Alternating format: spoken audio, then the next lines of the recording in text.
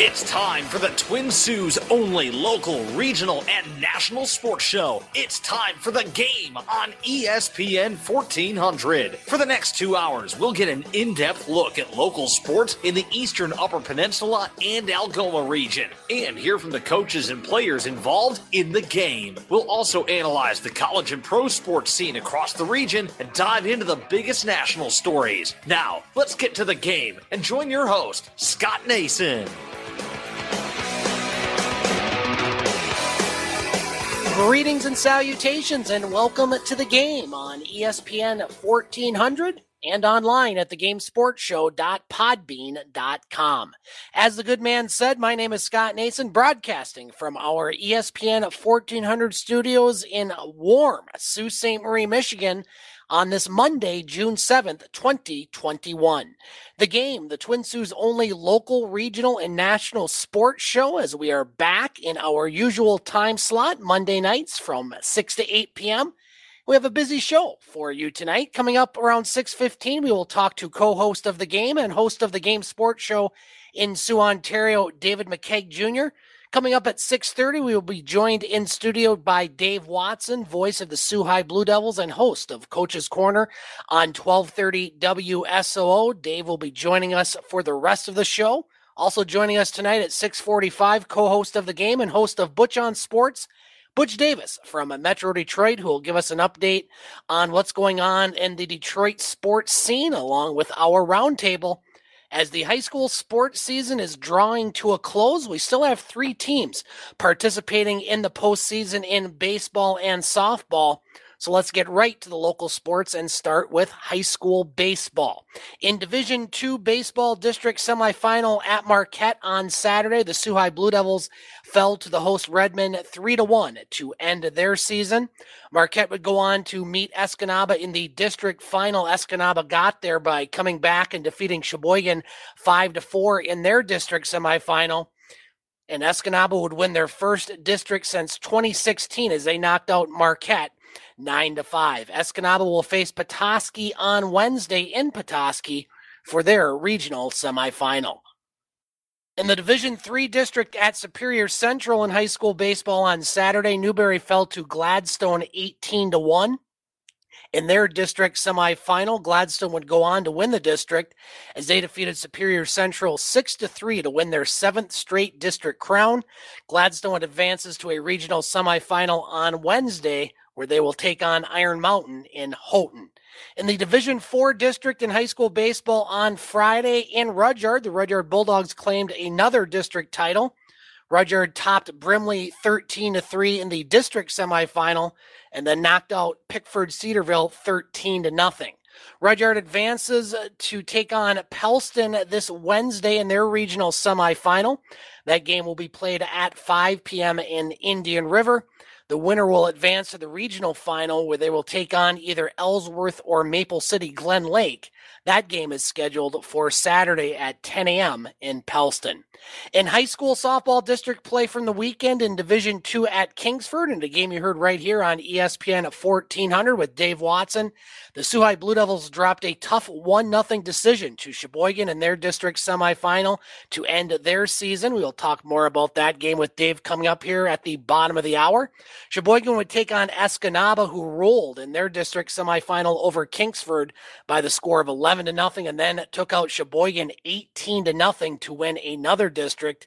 Escanaba advances to their Division II regional semifinal against Gaylord on Saturday in Cadillac. That will be one outstanding game. Gaylord 36-1 and Escanaba, always a powerhouse. That's certainly one. If you're in the Cadillac area, you want to check that out. In Division IV high school softball, 2 EUP teams are still playing this upcoming weekend. On Friday, the Rudyard Bulldogs hosted a district and won their 5th straight. They had a forfeit win over Newberry and then topped Pickford Cedarville 3-0 to win the district crown. Rudyard advances to the Division IV regional semifinal at Rapid River on Saturday, where they will face Norway at 10 a.m. The other regional semifinal in Rapid River sees Ishpeming taking on Hancock, with the regional final set for around 3 p.m. on Saturday. St. Ignace, they won a district on Saturday in Pellston. The Saints earned a 2-1 win over Mackinac City in the semifinal and would then defeat Pellston 13-3 in 5 innings. The Saints will travel to Indian River on Saturday for their Division IV regional semifinal against Rogers City at noon. The other regional semifinal sees Central Lake take on Hillman, with the regional final set for 2 p.m. on Saturday. Now, the winner of those two regionals will advance to the quarterfinal in Division IV, which is set to be in Rudyard on Tuesday, May 15th. High school track and field finals for the Upper Peninsula took place on Saturday in Kingsford in Division I girls. Sioux High, very successful season. They finished second to Marquette in team standings. First place winners for the Blue Devils included Emily McLean, who beat her own UP finals record in shot put. In Division II, St. Ignace finished fourth and Newberry placed eighth in team competition, with West Iron County claiming the UP title. In Division III, Rudyard finished second place in the team standings, with Brimley fourth, Pickford seventh. Ontonagon won the Division III titles for the girls. Rudyard's Tristan Smith claimed a UP title in the 400. Bulldogs also had first place in the district, captured by Emma Bogaki. And Lizzie Story of Pickford won the 300 hurdles, and Pickford's Lucy Bennon won the 200. The Sioux High Blue Devil boys finished fifth at the UP track and field finals on Saturday in Division I. Marquette finished first once again. The Division II title for the boys was captured by Ishpeming. St. Ignace finished fourth and Newberry fifth. Christian Kovanimi captured the UP title in the 100 for St. Ignace. The Saints' Trevor Vizna also took home a first-place result in the pole vault. Eric Edwards of Newberry captured the title in shot put. In Division III, Pickford finished second behind Dollar Bay. Brimley was sixth, Cedarville ninth, and Detour 17th.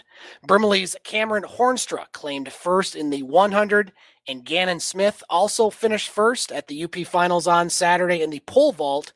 Hayden Taylor of Pickford won first in the shot put. High school golf finals in the Upper Peninsula. The Sioux High boys finished 10th at the UP Division I golf finals at Sweetgrass Golf Club on Thursday. Riley Cox and Easton Fitzner led the Blue Devils, both shooting 89s to tie for 28th place. Brimley finished third in Division II, as senior Justin Carrick tied for 8th place individually.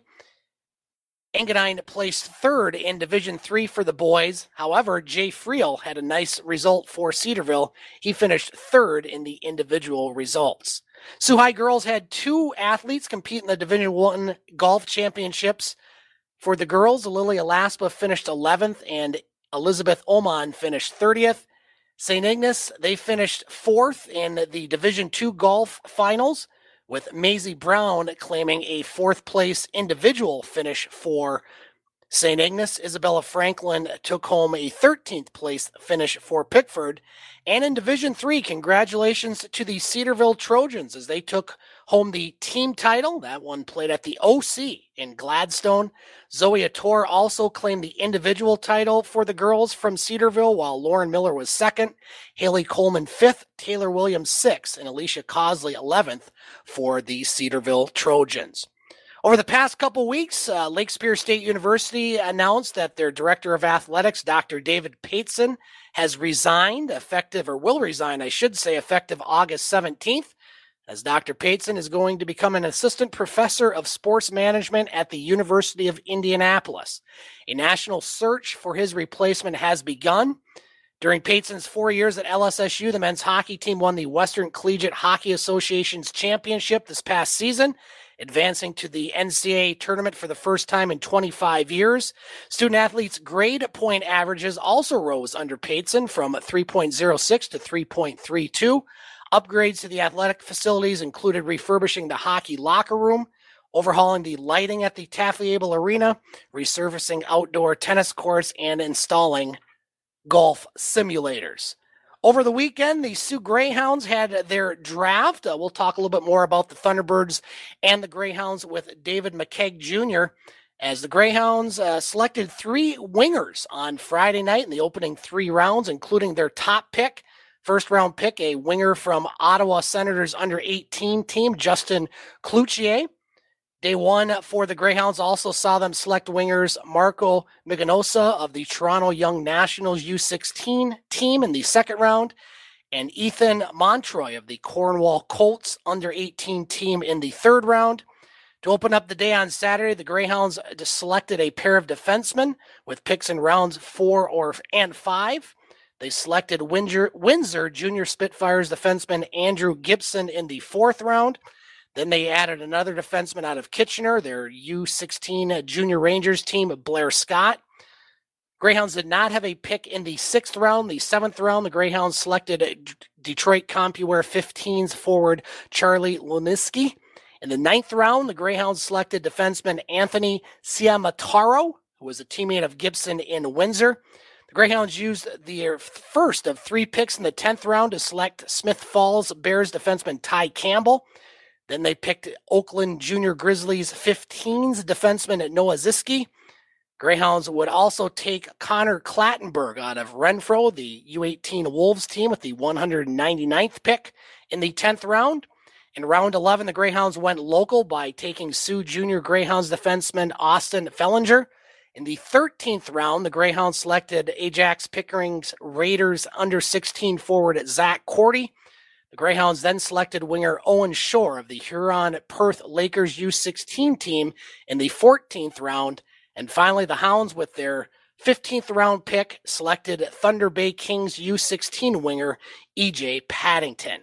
So those are some of the local sports that are going on right now, but we have more local sports talk coming up, as we'll be joined by co-host David McKeag, who will talk more about some of the Sioux Thunderbirds signings, more on the Sioux Greyhounds and some of their signings and commitments, and more, all coming up on the Twin Sault's only local, regional, and national sports show, The Game, ESPN 1400. Welcome back to The Game on ESPN 1400. Scott Nason with you. Coming up at the bottom of the hour, we'll talk high school sports with the voice of the Sioux High Blue Devils and host of Coach's Corner on 1230 WSOO, Dave Watson. Joining us right now, co-host of this show and host of the Game Sports Show in Sioux, Ontario, David McKeag Jr. joining us once again on The Game, back on our Monday night slot.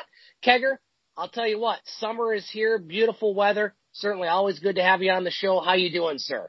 Scotty, my friend, I am doing great. Certainly happy to be back on. And of course, I say this every week. It's not in person yet, but I'm certainly glad to be able to join you via online here. And you know what? It's always a pleasure, my friend. This weather's fantastic. I'm not complaining. We don't get enough of this hot weather here in the Twin Saults. We gotta enjoy it when it's here. I know my skin's enjoying it right now. And you know, I'm well colored now because of this past weekend.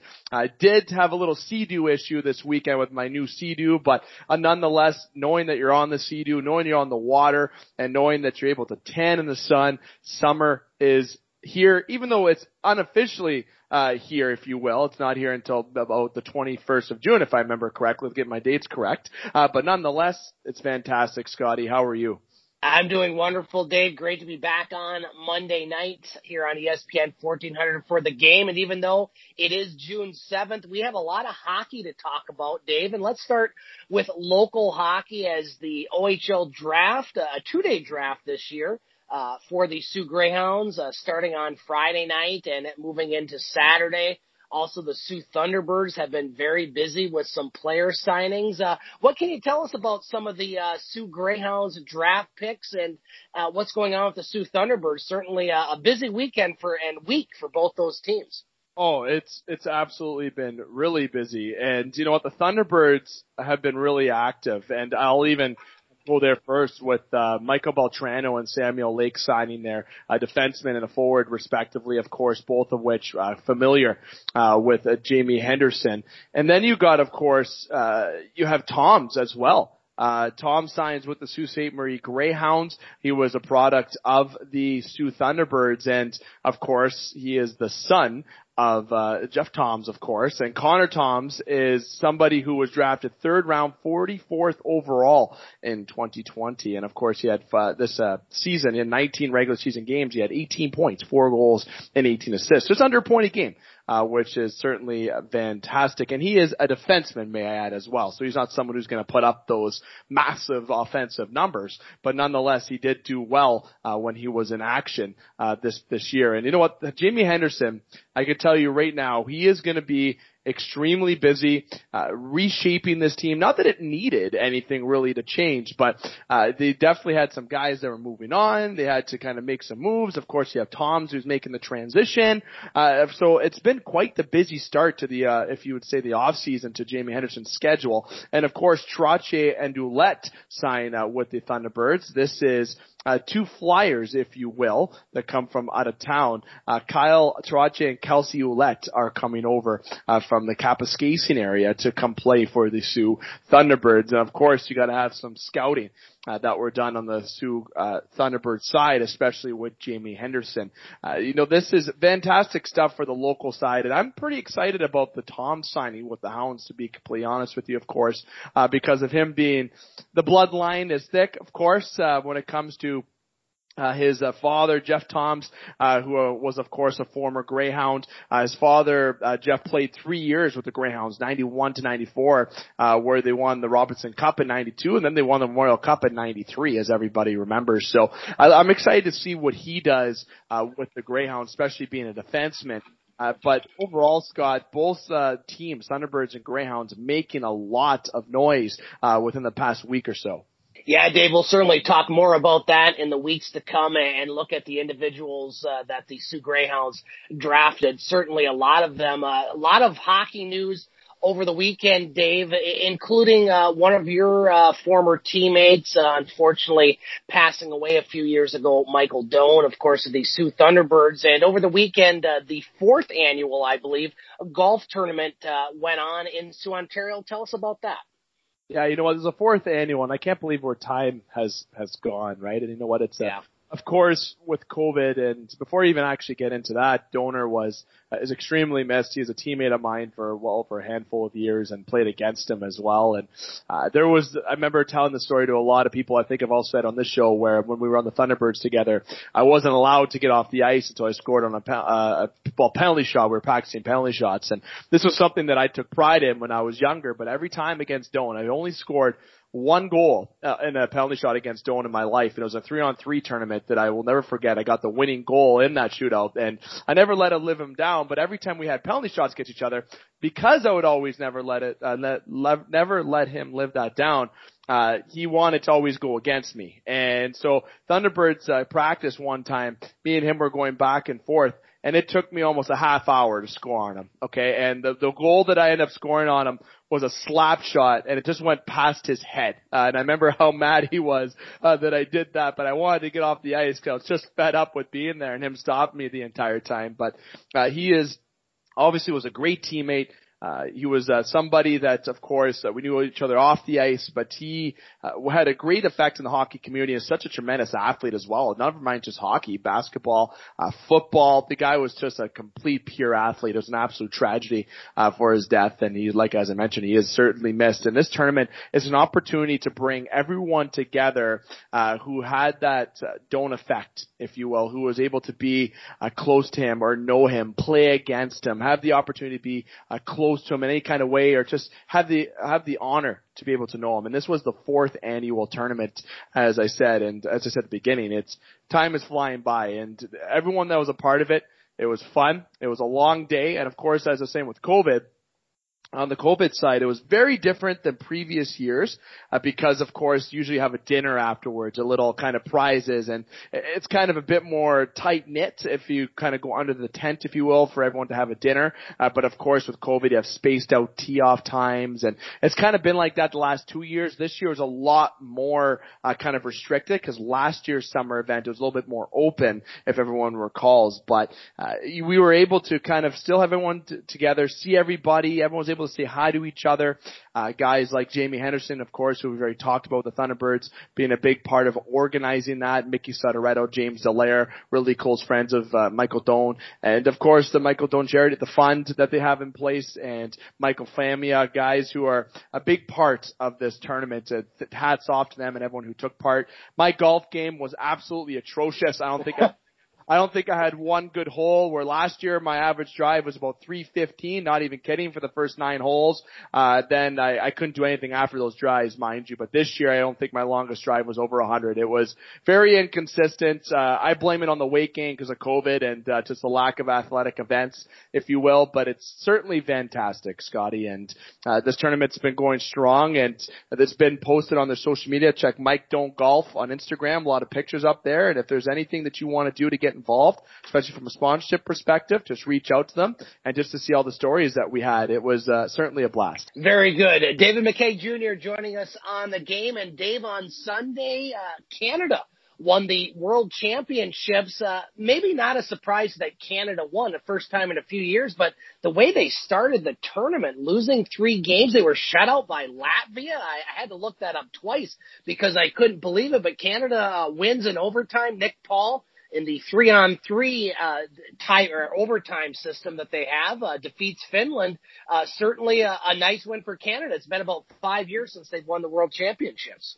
You know what? And it's unbelievable. You're down 0-3. You think you're going to pack her in, right? You think that's going to be it. You feel like, all right, boys, let's just get this done. But you know what? These guys came together and won. And yes, it's the IIHF World Championship Hockey, and it's not the Olympics. It's not the Stanley Cup Finals. I understand that. People are saying, well, I asked a lot of people, have you been watching it? And I watched it a little bit more this year for a couple of reasons. Of course, Toronto's out. Even though I made a vow to not watch any hockey, when it comes to watching international hockey, it's exciting. And of course, Colin Miller being a part of that team as well. And good to see some Sioux blood involved in there. But Canada defeating Finland 3-2, and Connor Brown being a big part of that overtime winner, of course, with a nice give and go with Nick Paul. And Connor Brown, may I mention, another former Maple Leaf, which we traded for basically just to get rid of a contract. Gotta love some of the trades that were done. He's really thriving and finding himself in Ottawa, and now coming to the IIHF. He was a standout that entire tournament. And just overall, the system that Canada played, they battled and they didn't give up. They're down 0-3, they didn't pack it in. Unlike some teams when they're up 3-1 in a series, or if they're down, they sometimes pack it in. Not these guys. And it's their first gold medal since 2016, Scotty. And everyone looks at Canada and goes, powerhouse, USA, right? And Finland, these countries that are just superior when it comes to hockey. And this year, this team is the definition of never give up, never surrender, pulled it together, and they represented the logo on the front perfectly this year with being tenacious and also battling back. Their games were great. Kemper was great in net. You got to give kudos, and it's just great to see a Sioux boy get the gold medal there as well. David McKay Jr. joining us on the game. And Dave, we're going to touch more on the NHL playoffs during our roundtable. Hopefully we'll get you on the roundtable soon as far as when you can come over here. But the government of Canada and the NHL have come up with an agreement as far as cross-border travel, which will involve either Montreal or Winnipeg taking on either Vegas or Colorado. The NHL will allow the American teams into the Canadian cities with a COVID protocol. Really not a surprise, Dave. I know we talked about it here a couple weeks ago as far as what was going to happen. It's really something that had to happen because it was pretty unfair for either Montreal or Winnipeg to have to relocate or possibly even play all 7 games in a Vegas or Colorado. You certainly don't want to play in either one of those places. Your thoughts on the agreement between the NHL and Canada? You know what? I was saying a joke today to myself. I said, I guarantee you Trudeau had something to do with that to get it a little bit accelerated because he is a Montreal Canadiens fan. And yes, he is. Of course, as Leaf fans know, he was very vocal about how Leaf fans, I don't know how they handle the pain all the time. And of course, they went to win Game 7. So I think our Prime Minister may have lost my vote, if you will, speaking a little politically, but jokes aside. I think that is great that it came up with that. I know myself and you, Scotty, as well as our Top Shelf edition, we were talking about what Toronto or Montreal or Edmonton or Winnipeg would maybe have to do. Winnipeg to Minnesota, Montreal maybe to Buffalo, Toronto to Buffalo, Edmonton to, I guess if they kind of want to go the other side, they might have to go to one of the California teams, something like that. And it's great that they have the opportunity now to play at their home rink and have that home ice advantage. Now that they have that agreement, Winnipeg's able to have 500 some fans because the frontline workers, Montreal's getting 2,500 and that's growing and growing. It's going to be interesting to see whatever team does move on about how the fan capacity works. If it is Montreal, I would suspect, if it is Montreal, that the fan level would increase. Okay, like I feel like they can probably hit the 6,500, where in Winnipeg, the max that they can have by the end of the third round is probably about that 1,000, 1,500. It's a little bit different for the provinces, but nonetheless, they're able to have the opportunity to stay inside their home rink and have and utilize that home ice advantage, which is important despite how many fans are there. It's just great overall to be able to exercise the option to be on home ice. And Scotty, a home ice advantage does matter, and if fans are there, it does matter too, and if they're not there, that also matters. And if you're in a different rink, it just wouldn't be fair. So I'm glad they did come to an agreement. Dave, we got about 2 minutes left. Give our listeners an update on what's going on with the Game Sports Show in Sioux, Ontario. Oh, we are certainly busy here in Sioux, Ontario. Of course, we always are with our show with Scotty. Of course, we have our annual one edition that was just recently uploaded. We have a Strike Zone edition coming up just this week. We will have a Top Shelf edition as we transition into the third round of the NHL playoffs. We do have special edition shows coming up. We just did a massive recording this week, and I'm not going to tell you what that is, listeners, but some people from the Mike Doan Golf Tournament do know what it is, as I did kind of spit it out, kind of spoil out, because we had a lot of thumbs up from fans, which are great to see. But we do have an upload this week, and it's with Steve Passmore, former goaltender in the National Hockey League with the Chicago Blackhawks. He had a fantastic backstory, especially with the scare with his health that he had to battle back into playing. And of course, he did great when he did play in Chicago, and he had the opportunity overall to play. And when he played junior hockey, he still was a legend for the amount of shots he had to face when he was in junior hockey. So the stories that Steve went to myself and Brooksy told were fantastic. So we got lots going on this week, of course, and we have a lot of special edition shows, of course, in our bank to upload, and we're excited to continuously upload those. Scotty, I know yourself, I wanted to save this for last. We have it is connected to our sporadic sports segment that we have through our episodes tally, but does connect to all of our sponsors. Yourself and Daniel Scarpino are going to have a soccer segment on Tuesday that I'm going to open the show with, and then I'm giving it to you, because when it comes to soccer, your boy right here isn't going to be, not that I don't watch it, but no, I'm going to leave it to the experts. So that's going to be exciting for all the new stuff that we have coming up this week and going into next week. So nobody should miss that, because it's always great content. I appreciate that, Dave. Looking forward to talking with Daniel on Tuesday, and certainly being on as many shows as possible, which you can all find at thegamesportshow.com or thegamesportshow.podbean.com. Dave McKeag Jr. joining us on the game. Kegger, have a great rest of your week, and we'll talk to you next Monday night for our next edition of the game here on ESPN 1400. Sounds good, Scotty. I miss you. Can't wait to see you in person. And just for the listeners, I want to say, make sure that they keep the six on the ice, swing the bats, catch a touchdown, and drain their threes, and shoot their shots. Booyah. Booyah indeed. We're going to take a break. We come back, we'll talk high school sports with Dave Watson, all coming up on the Twin Sault's only local, regional, and national sports show, The Game, ESPN 1400. Let's get back to the Twin Sault's only local, regional, and national sports show. Let's get back to the game on ESPN 1400. 6:32 on the game, ESPN 1400. Scott Nason with you. Coming up around 6:45, we'll talk Detroit sports with Butch Davis from Butch on Sports. Will get us up to date on the Metro Detroit sports scene, and we will be joined during that segment and the rest of the show by our next guest. You know him well as the voice of the Soo High Blue Devils, also host of Coach's Corner on 1230 WSOO. Dave Watson joining us once again on the game. Prof, appreciate you coming in and Boy, warm enough for you out there? This studio, which I think is the nicest studio, and hello to everyone, and thanks for having me on, Scott. It's the nicest studio here at Sovereign Communications, and in what is a beautiful building. But as you pointed out before, we need some blinds in we here. do. It turns into a sauna, and I tell you what, we won't complain too much about the weather because it wasn't that long ago we were in parkas, and I mean May. Yeah, and right.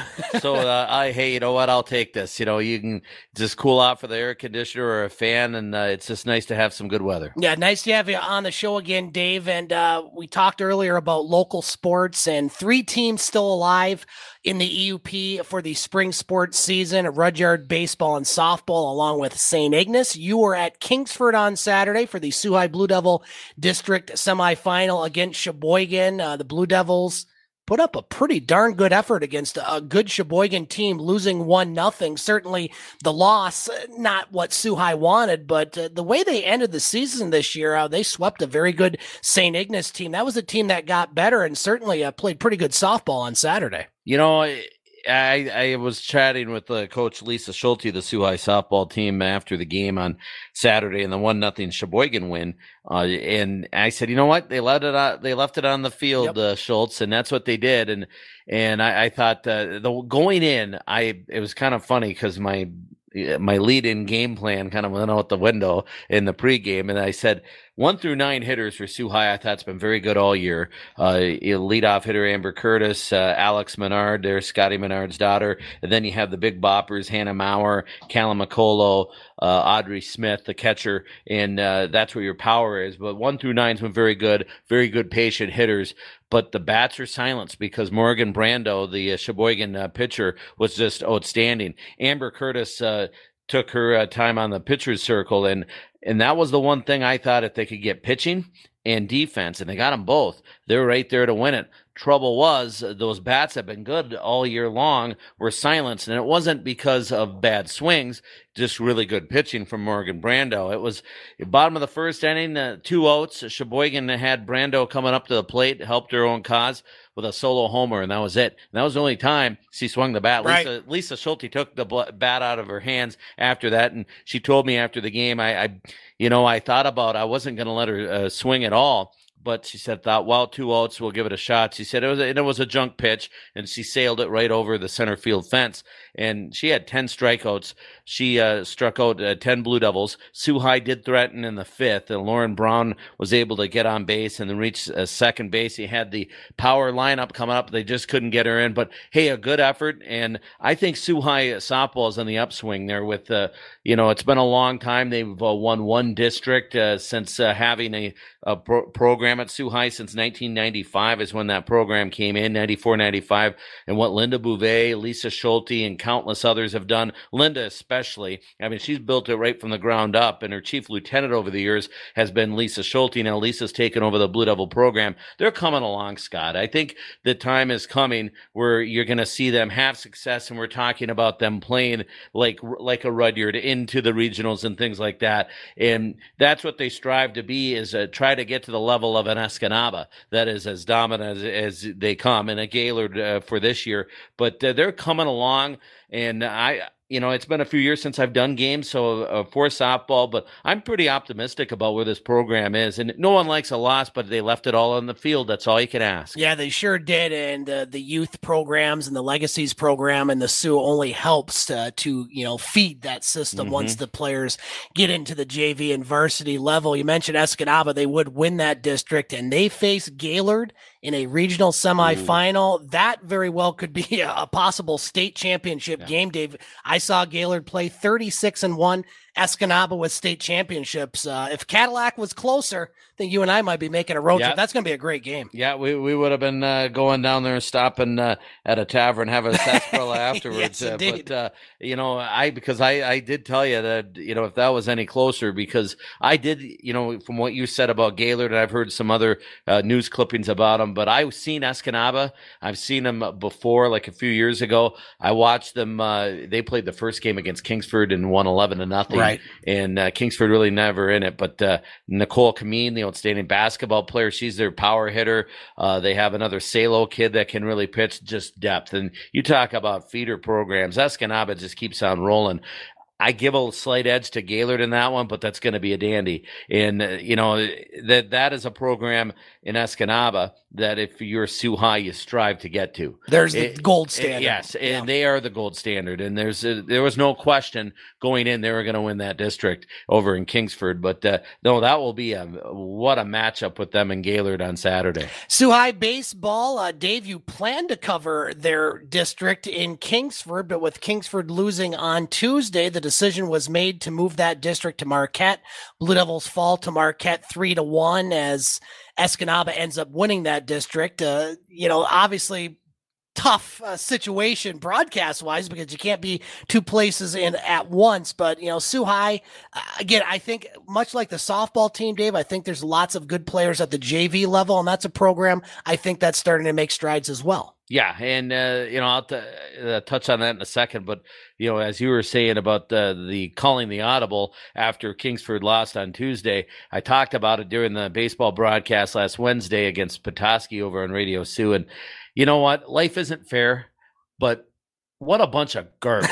Exactly. That they moved that. And really what I was going to do is we're going to do baseball and play it by ear and try to get over to Lodell Park if we had time for the softball. It worked out. I'm glad it worked out this way because we didn't do as many softball games, and I was glad to do the softball game. But I was more angry about you talk about inconveniencing people. And this is a case of the Western UP not giving a about schools like a Sheboygan or Sault Ste. Marie coming over where they have hotel rooms. And, a lot of us go on, we don't just call the hotel. A lot of times you go Priceline, sure, secondary sites, and it's impossible to get out of that and to recoup your money. That was just absolutely garbage. I had a hotel room in Iron Mountain that played on Friday night, that played a main role why I stayed in Kingsford, along with the field in Marquette that they were playing at was like a little league field. I watched the highlights on TV6. The cloud of dust would come up and you could see it hit Jack Hall because he was that close. The radio announcer for Escanaba,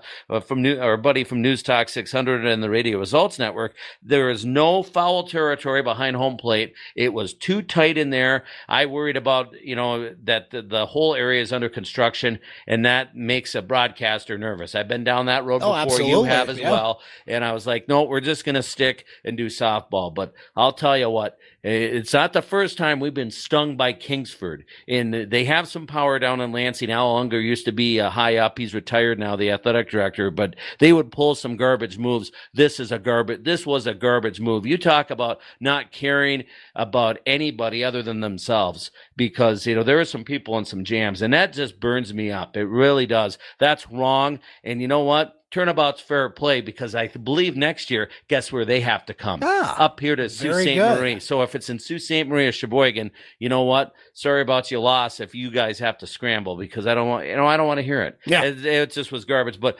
on the Blue Devil baseball team, I think, there's a lot of optimism with them as well. The JV program looked really good. We got to see some kids against Petoskey. Mike Bontrager, the skipper's son, going to be a good pitcher. Yeah. Tall, lanky young man. I could tell good delivery. It's coming along. I really like the Lumsden boys that were on the varsity all year. Their dad, Joel, said, well, they didn't have the depth, so that's why, they came up to the varsity, and he said they would have been stars in the JV. I said, but this is going to make them stronger. And boy, did they come along in the end.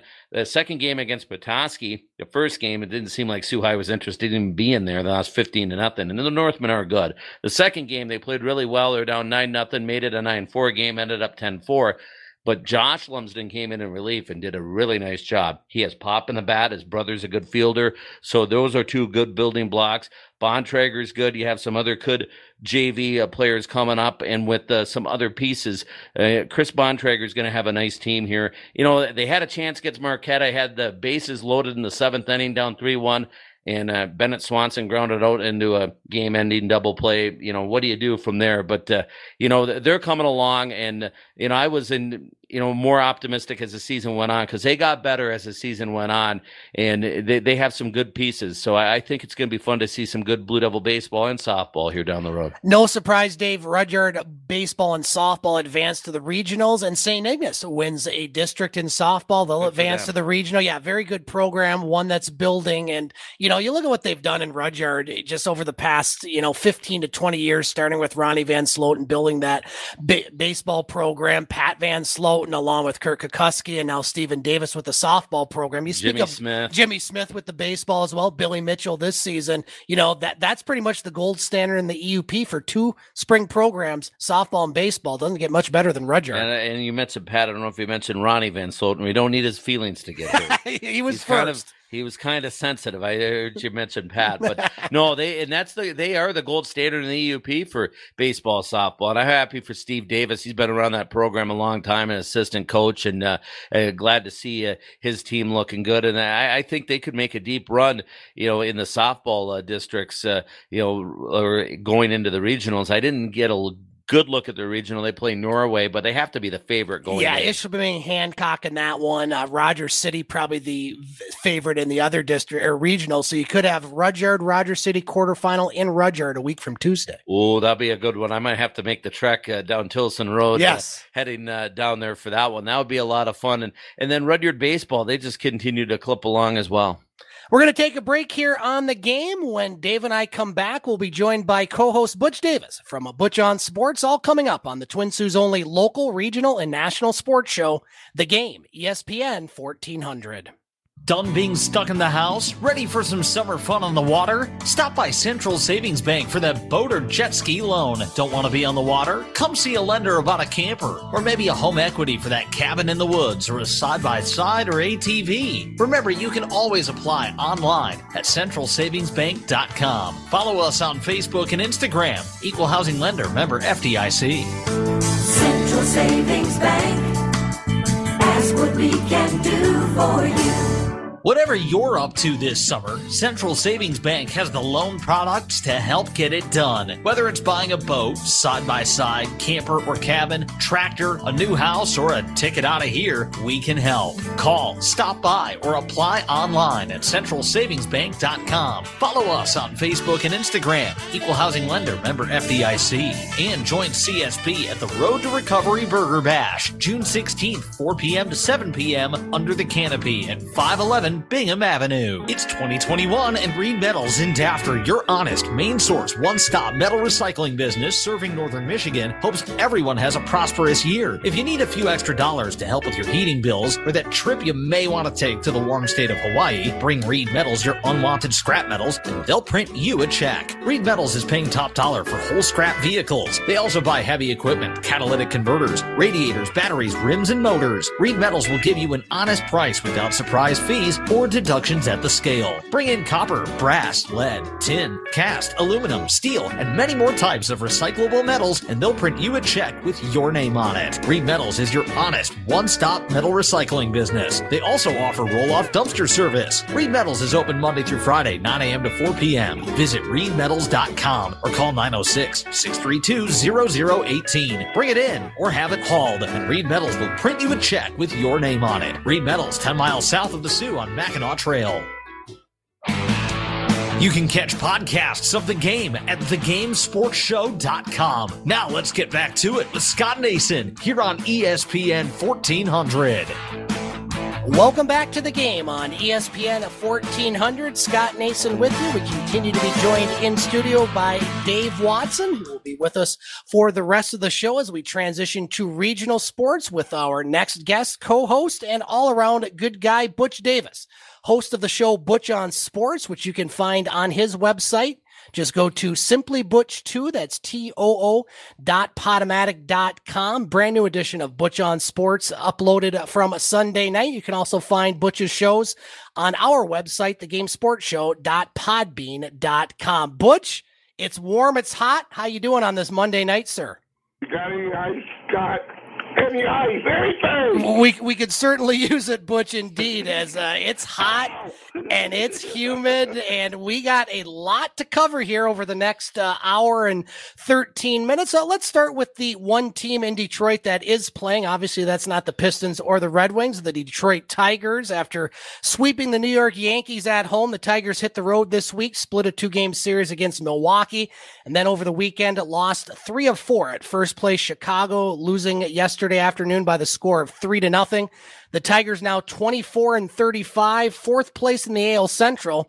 And they're going to open up a 3-game home set with Seattle starting tomorrow night at what they hope will be a packed Comerica Park. Butch, certainly Tigers have had some ups and downs. Give us an update on what's going on with that organization. It will be packed because people are going to get shot. That means the tickets will be free. Oh, very good. Couple of them, okay?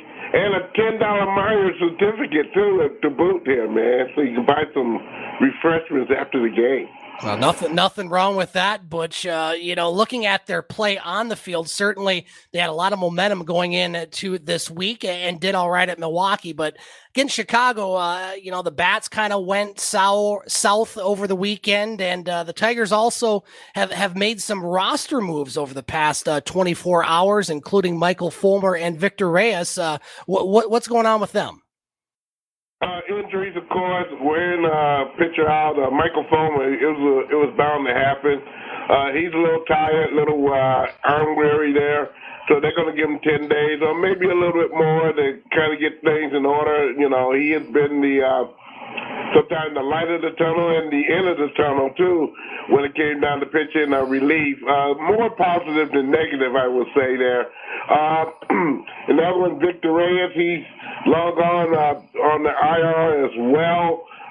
He wasn't doing too hot, although he was supposed to be doing exceptionally well in Toledo. He got up here and absolutely gave nothing. Derek Hill is up here. I'm glad to see that. We have at least a good defensive man in center field. However, he was supposed to be hot as a firecracker, too, so we'll see how he pins when he comes up to Detroit. The two good things on that particular road trip that the Tigers took,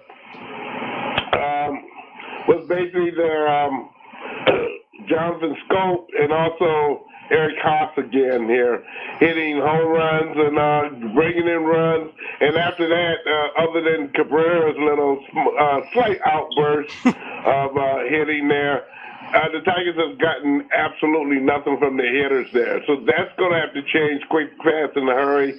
Also, the bullpen has been somewhat weary there, although they've had some games against Chicago especially, that they scored some significant runs, but again, you couldn't hold them. So it's got to be a work in progress for the Tigers there. It should be very, very happy that they get I don't know about a full house per se, but a lot of inquisitive Tiger fans going into the park this upcoming week with Seattle and Chicago. And Dave, you and I, big Tiger fans up here in the Eastern Upper Peninsula, certainly a really rough start for the Tigers, and you're starting to see signs here and there of a team that's starting to get it together. Just your overall impressions on the Tigers as we hit the second week of June. Well, first, I want to piggyback on what Butch mentioned. Another move that they made this week, and I don't like to see this happen to guys, but I've just about had it with them, and that is Jacoby Jones was designated for assignment, and that's a right move. And he was struggling bad. And, here's a guy that, that he looked like he had all the tools, defensively could run like a deer, had some injury issues, but just could not get it together hitting wise on a consistent basis. And they cut their losses there. I like what they're doing from a standpoint of they're just not sitting on their hands like they have in the past. Right. They're, to Butch's point, they're making moves. Bringing Derek Hill up. That's a good move. I've seen a different type of team in the Tigers. Last time I was on, Butch mentioned they need to bring a guy like Eric Haas up for anything, that he has a good response in the clubhouse. We've seen that, and he's really contributed and done a nice job at hitting, and they put him out in left field along with his catching duties.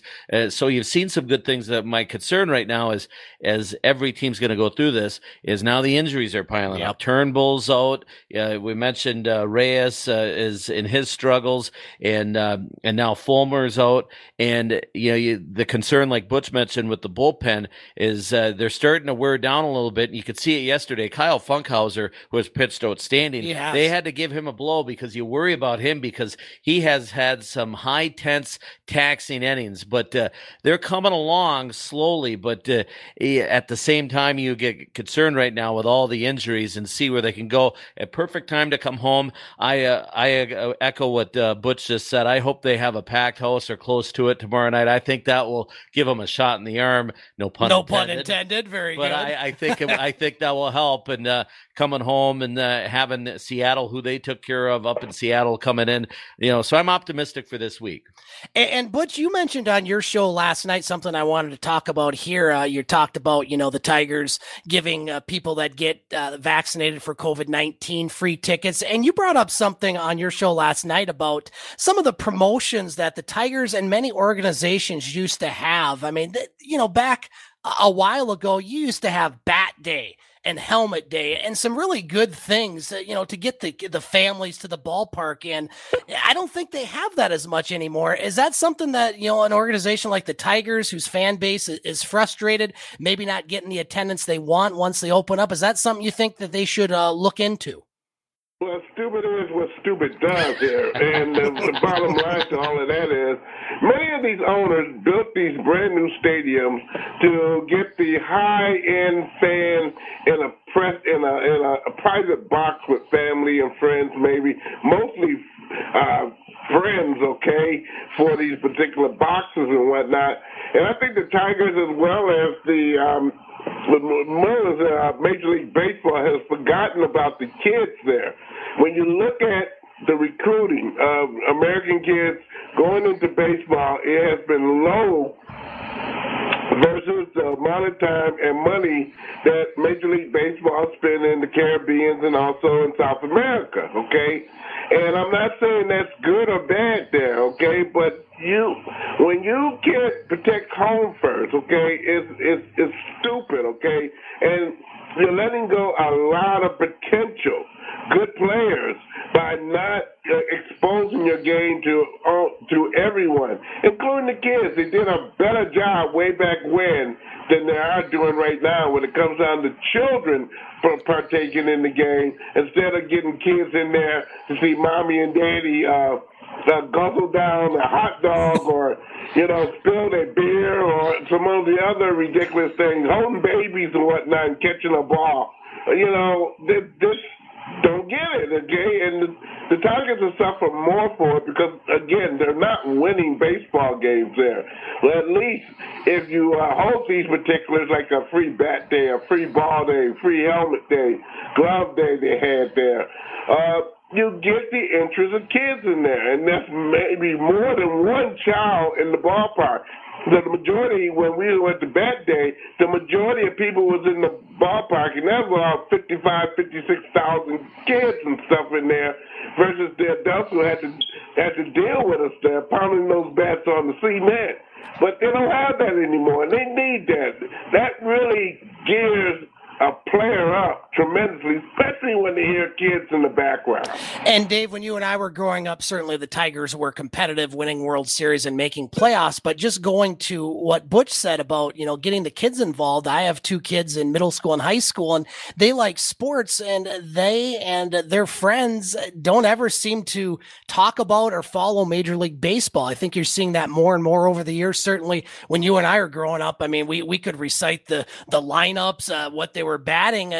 To Butch's point, follow up on that. Well, and Butch is absolutely right, and they have gotten away from what's important, and that is back in our day, back in the 80s, Scotty, you and I at least, that it was about the kids, and you saw a lot of kids involved. That's why Little League numbers were up. Yeah. Everybody wanted to be Alan Trammell or Lou Whitaker, Jack Morris, because those were our idols. And yes, it helps winning, but at the same time, you have to think of the big picture, and going to the ballpark park and having autograph day and being able to go down there. I remember my parents bringing me to Tiger Stadium and having Alan Trammell. I still have the autograph, sign a baseball for me. That there's nothing like it. You do not see that as much anymore. They've gotten away from it, and it is all about the suites, to Butch's point, and making the money, all those kind of things. But it's also about filling the seats and getting these kids at the game. The other thing, I look at, you mentioned the promotions.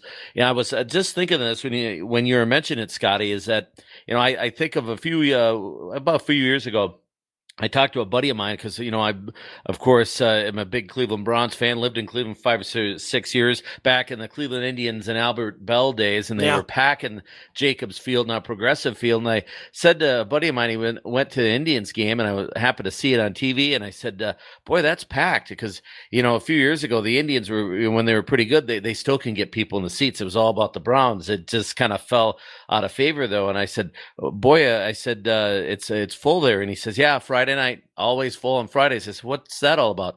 Dollar Dog Day. There you go. And every Dollar Dog Day in Cleveland for the Indians, they sell that place out. So they have taken a niche and they've held on to it. And I think that's something that the Tigers need to do.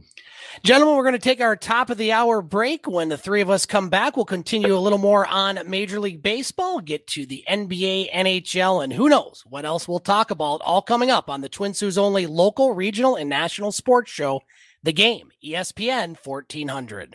At Old Mission Bank, we're ready to make your home ownership dreams a reality. We're excited to announce that we now offer USDA home loans with options for 100% financing. You heard that right, 100% financing for qualifying USDA mortgages. Come see our experienced lenders to discuss your personal options and let us find the right mortgage for your needs, because it's what we do best. Act now to pre-qualify by calling us or apply directly online at ombloans.com. We're Old Mission Bank, home of your experienced local mortgage professionals. FDIC insured, equal housing lender.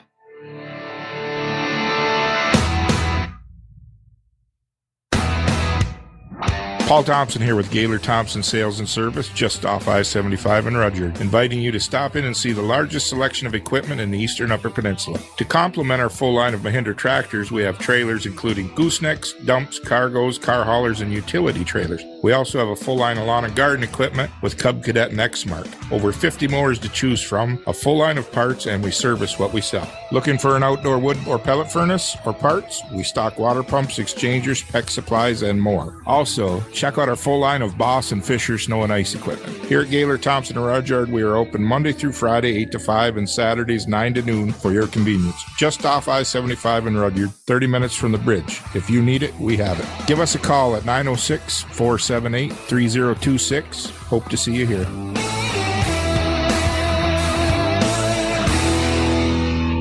Getting the kids to practice on time. Remembering if it's your day to bring snacks. Making it to the game with a clean jersey. Why are simple things sometimes so complicated? Thankfully, with auto owners, insurance doesn't have to be one of them. Auto Owners works with independent agents who answer when you call, so you can worry about more important things, like whether your kid is going to run toward first or third base. That's simple human sense. Madigan Pingator, your independent auto owners agency on West Water Street in the Sioux. Let's get to the second half of the game here on ESPN 1400, WKNW, Sault Ste. Marie's sports leader. It's the Twin Sault's only local, regional, and national sports show. Now, here's Scott Nason. Welcome back to the game on ESPN 1400. Scott Nason with you for hour two of the Twin Sault's only local, regional, and national sports show, back in our Monday night slot where we will stay for quite some time, we certainly hope. We continue to be joined in studio by the voice of the Soo High Blue Devils and host of Coach's Corner, Dave Watson, along with co-host of the game and host of Butch on Sports, Butch Davis, as we are into our regional and national sports coverage. And Dave, I'll start with you on this one and then go to Butch. Just looking around Major League Baseball right now, we're in this second week of June, so we're starting to see the pennant races taking some shape in the AL East. Tampa currently leads. Boston by 1 game as they've separated themselves a bit from the Blue Jays and the Yankees. Chicago leads the AL Central by 4 games over Cleveland. In the West, Oakland continues to play well. They lead by 1 game over Houston. In the National League, the Mets lead the East 3.5 games over Atlanta. Chicago and Milwaukee are tied for first in the Central. Very competitive division there. And in the West, San Francisco, I think the surprise of Major League Baseball, at least in my opinion, still in first place in a very competitive NL West over San Diego and the LA Dodgers. Dave, personally, I haven't watched a whole lot of baseball other than the Detroit Tigers due to all the other sports going on. Just give us your opinion on what's going on in Major League Baseball right now. I was impressed last night of the Red Sox beating the Yankees. I think they swept them there. They did. It was the first time since the 90s, if I have that right, or it's been quite a while. I didn't realize because, I kind of on and off watching the whole landscape, kind of like you, Scotty, just focusing on the Tigers of the time I do watch it with everything else going on. But I didn't realize that they were right up there in the division until I saw that they swept the Yankees.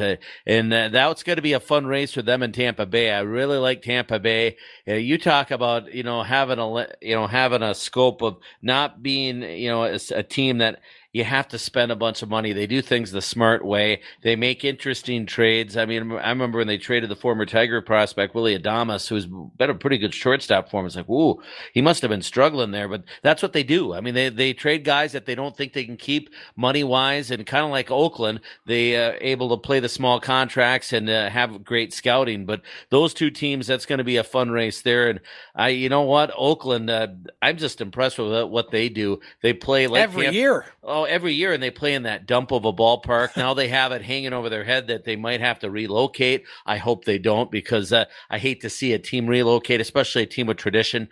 But Oakland is fun to watch. And then the Central right now, the White Sox, they're going to be hard to beat. Cleveland's been right there with them. Kansas City's been kind of lurking, but I think it's all about the White Sox. I think Tony La Russa, a 95-year-old manager there, is going to I think the White Sox, it's their division. And then in the National League, you look at the Brewers and the Cubs. That's a fun rivalry, and that's going to be fun to watch. And San Francisco, you just wonder, do they have the mainstay? Because you got the Dodgers and all their talent, and then the Padres. I just don't see how the Padres could stay down for that long with Tatis if he could stay healthy and all the weapons they have. It's going to be fun to see, but it was a long ways to go. Yeah, long ways to go. Butch, your thoughts on Major League Baseball as we are in the second week of June? Certainly some interesting teams atop some divisions right now. Who gives a damn? I mean, come on. I'm looking at teams such as right now, we haven't mentioned Toronto, okay? A very, very young team indeed with a lot of with Major League sons involved in that particular team. I'm very interested to see how they go up the ladder. And I think before the season ends, you're going to see battles with Toronto and also Tampa Bay there. I like Tampa Bay especially well, but Boston right now loves the crowd and the fans in Boston, and they're not going to linger on too hard, just as well as the Yankees, when their manager is not putting out there. And again, Boston put out this particular there. They are 20-10 on the road. We're talking about Boston there versus 16-13 on the road at home. That's a pretty doggone good recipe for some winning there. Also, Toronto, they're 13-13 at home with the problems they have with location of being able to play in the home ballpark, which right now they're playing in Buffalo. On the way, they're 17-14 there. Oakland, what can you say about that particular team? Don't spend no money, don't do anything fancy. They put players that will work with players and deal with situational baseball, and they're great. For the National League there, although DeGrom is the king of Major League Baseball to me right now, the Mets is very, very simple. How much will they hold versus a team like Atlanta, who's under 500 right now in the East Division, and how they will overcome some obstacles that they've had on their particular team there. Cincinnati, I kind of like them a great deal because they seem to spool out some offense there. But again, if their pitching can get somewhat well, they might be very competitive in the Central in the National League. San Francisco, what can you say about them? But they only hold a 2-game edge on San Diego, which is a lot of people bet that they will be the top dog in the National League West, but the Dodgers don't put them away. They're only 3 out there. Colorado, I expect them to get hot sooner than later and really kind of mess up the National League to a no-not-1 in the West Division there as far as getting into the playoffs. Oh, boy. You know, you can't say too much about the East there in the National League. The lowest team is only 7 games back from the top there. So it's a lot of things to look at right now. I'm very interested down the road a piece, maybe in a month, to see how these teams kind of fare out. Butch, we'll stick with you before we get to the NBA playoffs with Dave and myself talking about the Detroit Pistons, who are looking forward to the NBA lottery coming up later this month, where they have the second best odds to land the number 1 pick. Last week, the Pistons hired former Michigan coach John Beilein, also involved with the Cleveland Cavaliers as their head coach, as Beilein will be a senior advisor / player development person for the Detroit Pistons, as Beilein was spotted at multiple Pistons games this year, and the move marks his official return to the NBA after departing Cleveland after 54 games in his inaugural season. Thoughts on Beilein hiring by the Pistons, and just any other Pistons news that you have for us? Well, the thing is right now that Beilein is very good in developing treatment for the younger players who are coming in the league there. He knows how to handle them. He uses a certain type of language in order to get them to try to thrive and get better. The Pistons need everything they can because, again, if Dwayne Casey, if he messes up an ounce, okay, and I mean an ounce, he'll be in the same situation that the Red Wings are going to be in with their particular head coach that they also gave some extra money to there to stay for a couple more years there.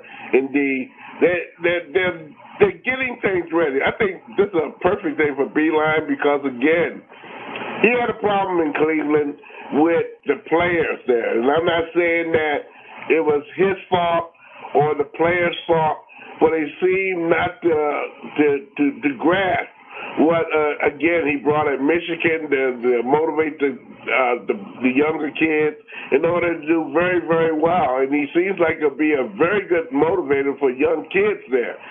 Now, how the veteran players accept that in order for them to get better, I think that will be the story. But we both know those two big teams in particular, in the not the Red Wings, but the Pistons there, are going to be piling up more younger kids there. Hopefully they don't have the bad luck that the Red Wings have when it comes down to the draft, because, again, the Pistons should sooner or later get a high pick. What they do with it is beyond me, okay, because there's a lot of kids right now who are coming out of basketball who want to be drafted that are pretty doggone good, will be pretty good in the pros there. Dave, let's move on to the NBA playoffs. I'll go to you first and then Butch. Let's go to the East as both the semifinal series have started. Atlanta yesterday, after dispatching of the Knicks in 5 games, they got out to a big lead and knocked off Philadelphia 128-124 to take a 1-0 series lead. Trae Young, boy, I'll tell you what, this guy continues to play well. He had 35 points on Sunday, and he's the first player to score 30 points or more on the road in his first 4 playoff games since Kareem Abdul-Jabbar of the Milwaukee Bucks back in 1970. Game 2 is set for Philadelphia tomorrow night, and Game 2 tonight. As a matter of fact, it already has started in Brooklyn, who is without James Harden tonight as he had a hamstring issue early in Game 1. The Nets are up 1-0 over Milwaukee after their 115-107 win on Saturday night. Just overall thoughts on the Eastern semifinal series. that Atlanta team, I wasn't that surprised that they knocked off Philadelphia, even though Embiid is back, and certainly Philadelphia might have some momentum with their late charge. But just overall, Dave, your thoughts on the NBA East playoffs? Well, you look at Atlanta, like you said, Trae Young is something else, and what he did to the Knicks, and then had a big game on Sunday. You look at it, I give the edge to Philly if they're healthy, and that's a big question. And Embiid, you hear Shaquille O'Neal mention, he uses the analogy, if you're injured is one thing. If you're hurt, you play hurt. Yep. He said he played hurt his whole career, and I don't know if Embiid has ever had that mentality. The ambition and the drive, because the talent's there. When he's on, look out. And the other concern I have with the Sixers, I watched the end of that Washington series, and they started fouling Simmons a lot. The Hackabend, like Hack-a-Shack. And because he was struggling at the line mightily, that is going to be an issue if that doesn't get corrected. And so if Philadelphia is healthy and right, I think they're the toughest team out there, but I don't think they are. So right now, I think Atlanta, with everything going on with the Sixers, they're going to be a tough out with Trae Young, and Embiid, he's just something's not right there with him. And then the Simmons situation. You look over and with Brooklyn and Milwaukee, I'm pulling for the Bucks. I've always liked the Bucks, and I like the Greek Freak and all that. But you think that they would have the edge without James Harden. But if Brooklyn, this is a big if they can get, and I don't think they're going to get the contributions the whole series from Blake Griffin and the cast there, the supporting cast, because Griffin, if you saw that game against Saturday, it's like, where was that the last few years? It just goes to show, I'm playing for a contender now. So he's diving for loose balls. He's all over the place. But I still like the Bucks to win that series, especially if Harden's out. Butch, your thoughts on the Eastern semifinals and any other comments? What's wrong with Griffin? He was healthy now. Yeah, that's true. That's a big, big deal when it comes down to playing with the Pistons versus playing with the Nets. The Nets can afford to just sit this guy down and let him get well as best he can, versus the Pistons that he's on again, off again, making injuries more worse. That's the same situation right now the Philadelphia 76ers are having right now with some of their players, especially Embiid, who has a small lateral tear in his meniscus there. He said they don't need any kind of surgery per se, but again, he's questionable in game number 2. And you don't want to get too far out in the open there, because right now Young is hot as a firecracker, and the people he got around him, he's motivating them very well to give Atlanta something of a huge surprise with everybody who's watching them play there. They're playing outstanding, playing good doggone outstanding defense as well. In the West Division there, we'll see what Utah does there. They're going to be the favorite of all this stuff there, them and Denver, and we'll see how that go. Although the L.A. Clippers showed yesterday that with some veteran help and some skill and also playing good defense, they can be somewhat rattled there. So with all that said right now, round 2 is upon everybody. So we'll see how they get going with the quickness there. But again, I'm looking at Atlanta. I'm looking at Utah there. Yeah, the West semifinals will start tonight, 10 o'clock in Phoenix against Denver. The other West semifinal will start tomorrow night in Utah as the Jazz will take on the Clippers. Butch mentioned the Clippers got at least one monkey off their back, Dave, winning that series against Dallas. And one of the things I like about the 8 teams that are still involved in the NBA playoffs is we haven't had a champion of the 8 teams. You have to go back to 1983 with Philadelphia. Milwaukee last won it in 1971.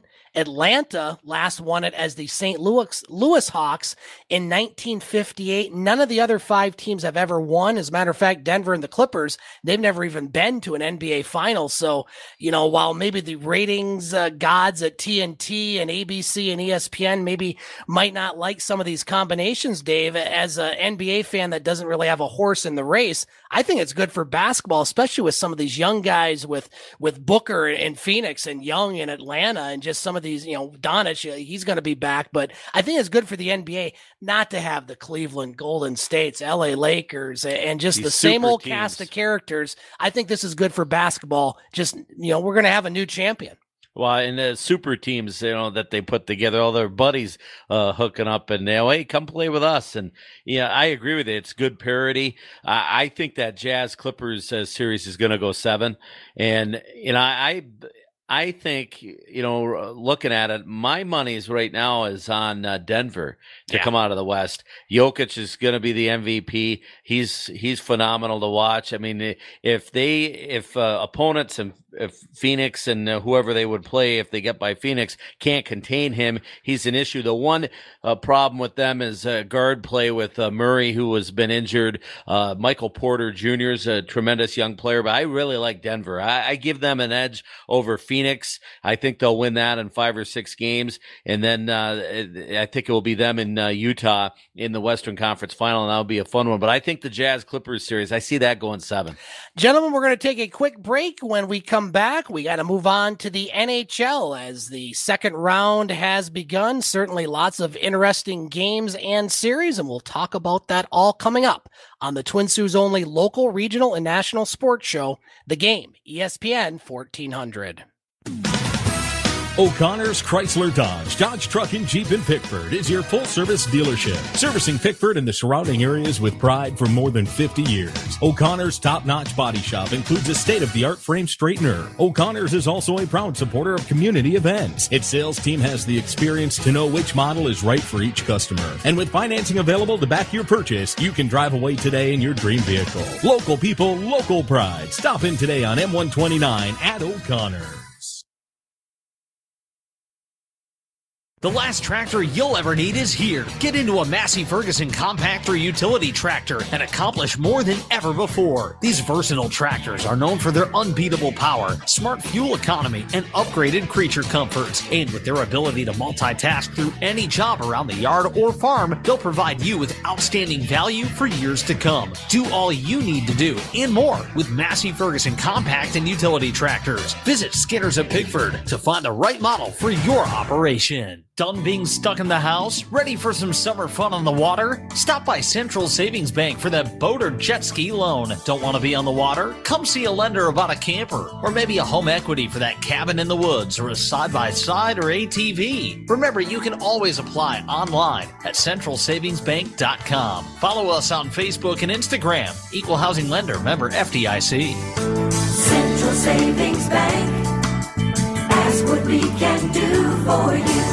Whatever you're up to this summer, Central Savings Bank has the loan products to help get it done. Whether it's buying a boat, side-by-side, camper or cabin, tractor, a new house, or a ticket out of here, we can help. Call, stop by, or apply online at centralsavingsbank.com. Follow us on Facebook and Instagram. Equal Housing Lender, member FDIC. And join CSB at the Road to Recovery Burger Bash, June 16th, 4 p.m. to 7 p.m. under the canopy at 511 Bingham Avenue.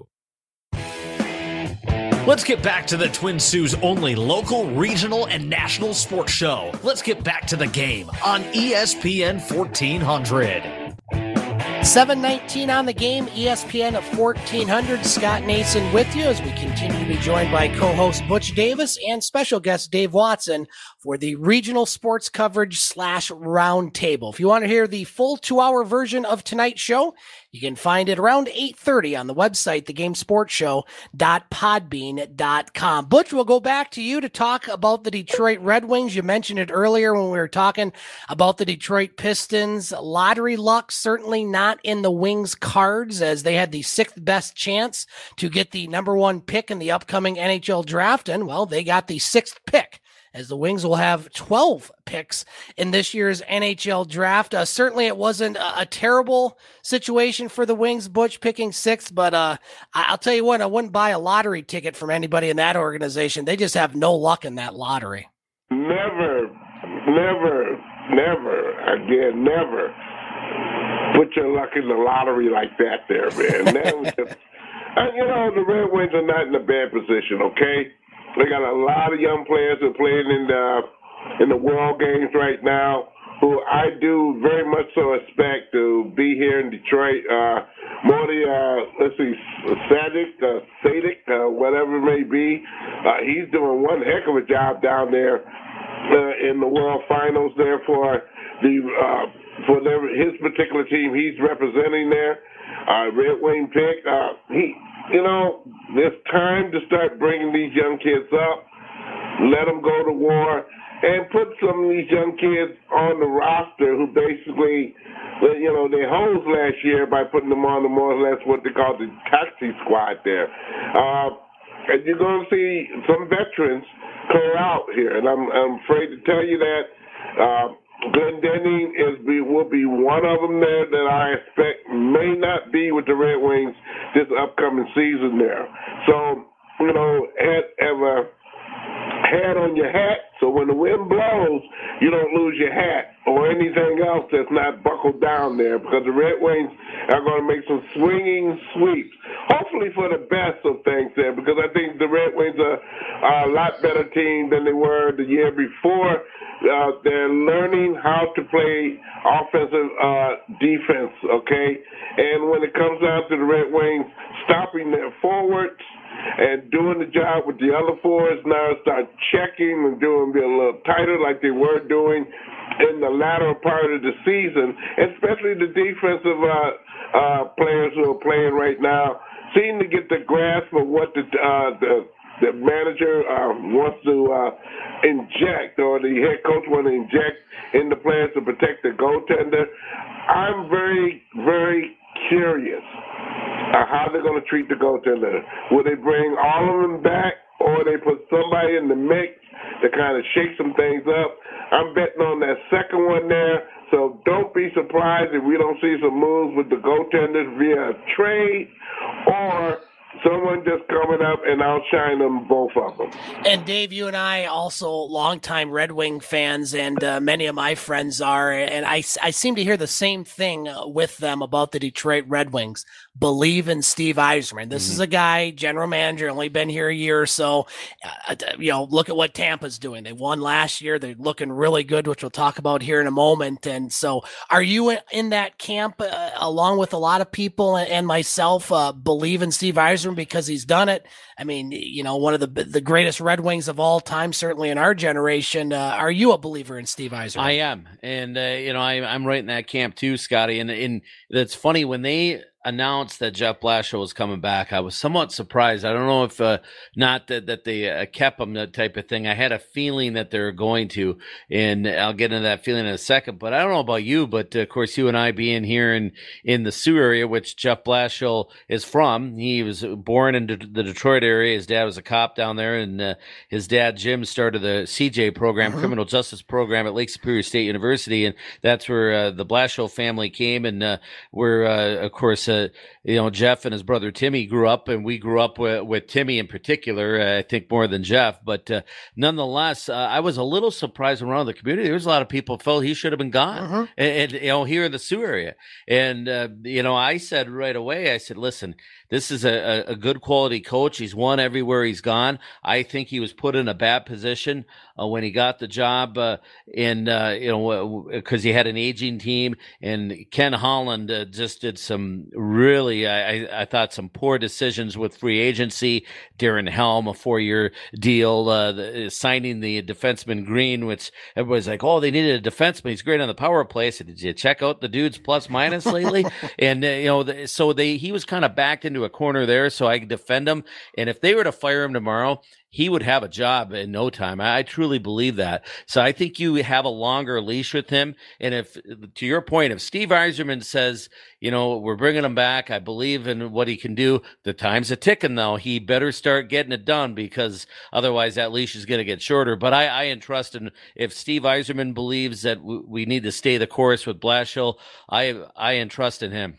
Butch, moving on to the NHL playoffs games last night, Montreal, a 3-0 series lead over Winnipeg, winning 5-1. Game 4 is tonight in Montreal with fans, believe it or not, in Canada.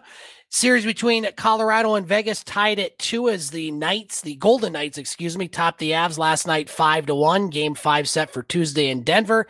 Game 5 tonight in Boston between the Islanders and Bruins. That series tied at 2, and Tampa will try to advance to the I think it's Eastern final on Tuesday as they hold a 3-1 series lead against Carolina. Butch, my Stanley Cup pick was Colorado and Tampa Bay, looking pretty good, but certainly Vegas, they're not going to go away lightly. That's a great series. Your thought on the NHL playoffs? Not too much. Let me say this before I start commenting on the playoffs there. Red Wing fans, they're trying very hard to get Jill Gillard in here. Think about it if you got nothing else to do. Okay, now I'm dealing with the playoffs here. I like to see Montreal sweep it. Big time. And they have a chance to do that tonight. They have not gotten a rest. I'm talking about Montreal and that particular series with Winnipeg there. I just don't know why, but maybe it's intended to be that way. Maybe because the Canadian League got so behind because of the issue with Vancouver. I don't know, but that might be the case. But we'll see what happens out of that particular game there. They should be getting together about 8 o'clock tonight there, talking about Montreal. Boston, they're going to come back. They're going to come back with quickness there. I don't know about Long Island, but, that's going to be a thing of beauty in looking at that particular series. But the series that I think, I think it should be whole. And I would look at very quickly to be somewhat a series of destiny there is, and I'm trying to bring it up on my board now here, which is failing me, boys and girls. Oh, come on, Butch. Oh, yeah, that's okay. That's all right. I'm really looking very squarely at, I hate to say it, but the New York Islanders, okay? Although they're where they're at right now, I think they're going to get a lot more better there. I'm thinking of that. But on the other horn there, Colorado, Las Vegas, now, has a chance to tie that bad boy up there. I'm still liking Las Vegas. I know you like Colorado, okay? So I'm going to give it to you there. The best team win here. But when you get the T-Mobile Arena or whatever they call it right now there, all the pageantry and whatnot and the geeking there, if the Las Vegas can harness that to go tonight, they're going to be in the Stanley Cups again there. I do believe that. And if they get in the Stanley Cups, I do believe they'll win. Yeah, Vegas certainly, they were only an expansion team, Dave, a few years ago, and looking at the Seattle. How many years? Just 2 years ago?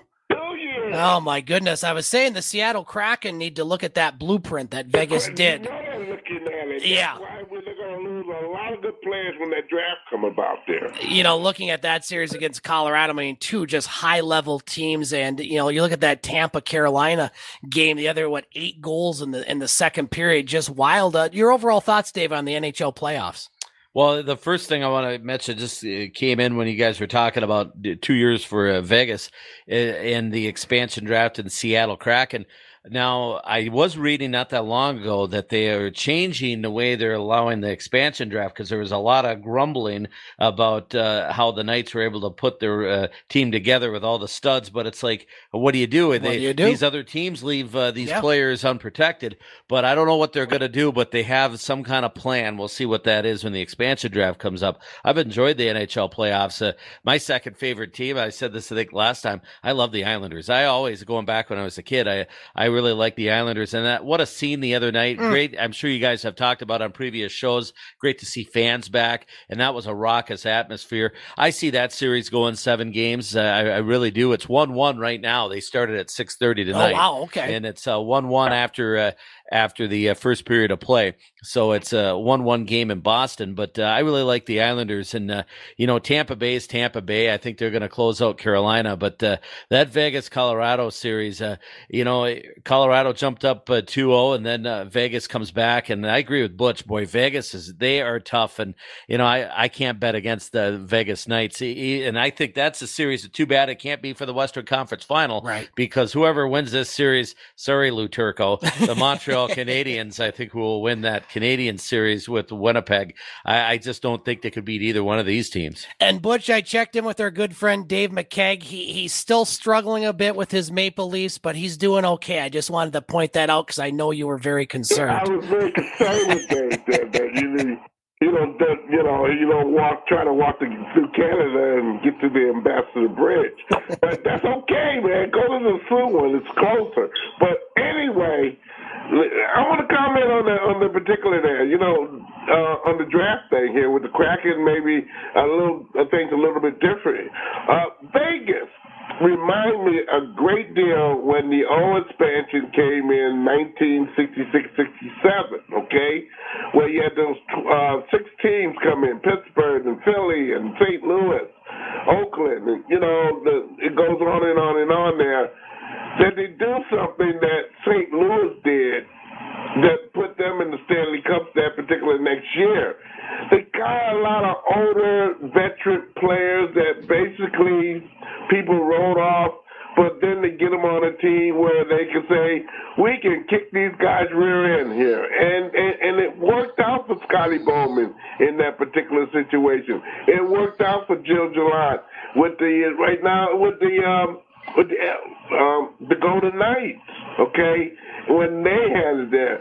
It's good management staffs. And, we haven't had one of those in Detroit until just recently there. The other team, we'll wait and see, but we're talking about hockey right now. Good management staffs know who knows how to play. They're playing not because the money, they're playing because of the kid thoughts and the kid doggone grievance they gave to the game in general there. And it works out. It will always work. And that's why I believe the Kraken is not going to be too far down the road. They may not make the playoffs the first year, but the Kraken, with the draft and the available players that's going to be there, which are going to be a lot of veterans again, if they could do a good piecemeal kind of situation and putting those teams together, okay, or that particular team together, they're going to have a competitive team all the way down the line in Seattle there. And Dave, it starts with goaltending. Yes, it does. Yeah. If they can get Butch, Fleury. if you recall, Vegas went out and got Marc-Andre Fleury. He was sitting there that Pittsburgh left him available. That there was the big building block, and then they could just grow from there. With an expansion draft, it starts with goaltending. So if they can get a guy that's a proven veteran there that knows how to get it done, then you scoop him up right away. And I think St. Louis did in that earlier scenario I gave with Glenn Hall and Jock Plot. Okay, you right on the nailhead there. And I mentioned the Red Wings having goalies right now. They're a pretty good doggone on the team there. But again, they got younger kids that can come in and play immediately and maybe do it better. Don't be surprised if one of those goaltenders are not let go when they're available for that particular draft, and the Kraken pick one of them up, and they do very well in their place of new home. And I think Seattle got off to a good start, Dave, by picking their general manager as Ronnie Francis, Sault Ste. Marie, Ontario's own former Soo Greyhound. I mean, I think that's the right guy to be put in that situation. Certainly, they got to like that pick. They got the foundation, and I tell you what, Seattle fans better be excited because he's going to look at it. Him and his staff's already looking at what's available in the draft, and they'll put together a good team. But it starts when you have an expansion, especially an expansion draft. That's where you really look at, okay, we want a goaltender first, and then from there you just kind of build. And that's what Vegas did. You look at the guys like Stone and players like that, and there's some other guys at Marseille. I think might be butchering his name. He was kind of left on the scrap heap. Yeah. The guys that just picked up, and it comes down to your scouting and things of that nature. And I think that if they have that together, they'll have a pretty good roster. It doesn't matter what the NHL throws at them as far as rules with this expansion draft. And that rules don't mean nothing there when some of these teams are going to unload some big money players there, and they're going to be available for a dime a dozen. Why not pick them up there? Why not invest the money in that particular? If they can influence other players on the team to play with that spirit that needs to get a winning team together, so be it. That is a very good investment indeed. And I laughed, Butch, a few years ago. Well, these crybaby general managers, if you recall, they whined about Vegas and how they were able to do the draft. And I'm thinking, well, if you were better at your craft, it wouldn't be an issue. If the Clowns didn't let go all those players that somewhat they should have kept, then Vegas is not the way it is at this present day. Vegas got good because, again, you mentioned it and I mentioned it as well. They start out with a foundation of a damn good goaltender.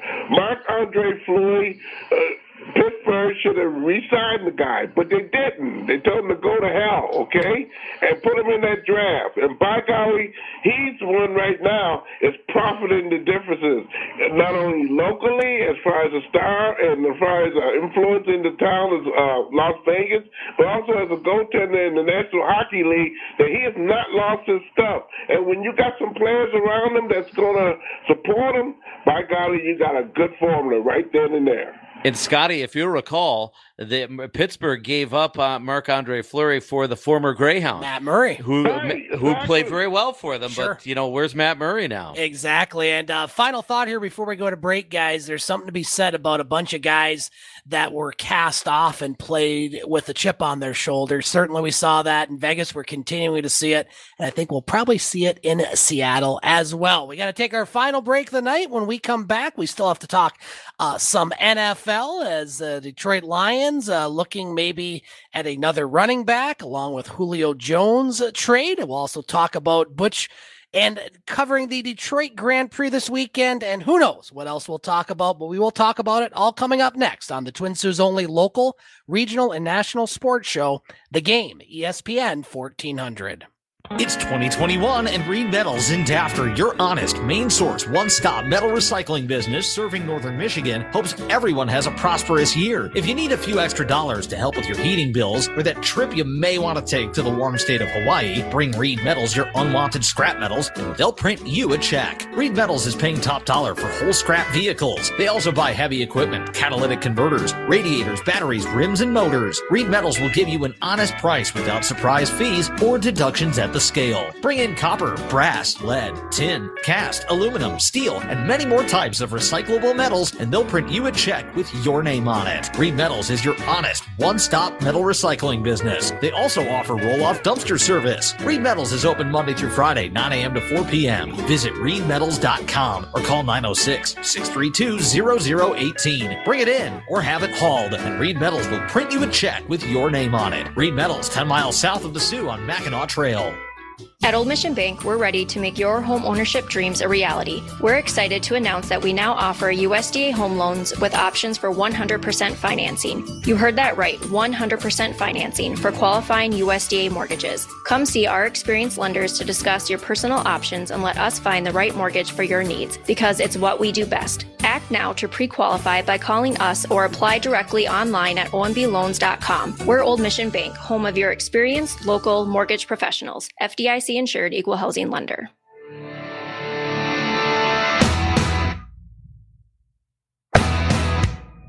Paul Thompson here with Gaylor Thompson Sales and Service, just off I-75 in Rudyard, inviting you to stop in and see the largest selection of equipment in the Eastern Upper Peninsula. To complement our full line of Mahindra tractors, we have trailers including goosenecks, dumps, cargoes, car haulers, and utility trailers. We also have a full line of lawn and garden equipment with Cub Cadet and X-Mark. Over 50 mowers to choose from, a full line of parts, and we service what we sell. Looking for an outdoor wood or pellet furnace or parts? We stock water pumps, exchangers, PEX supplies, and more. Also, check out our full line of Boss and Fisher snow and ice equipment. Here at Gaylor Thompson and Rudyard, we are open Monday through Friday, 8 to 5, and Saturdays, 9 to noon for your convenience. Just off I-75 in Rudyard, 30 minutes from the bridge. If you need it, we have it. Give us a call at 906-478-3026. Hope to see you here.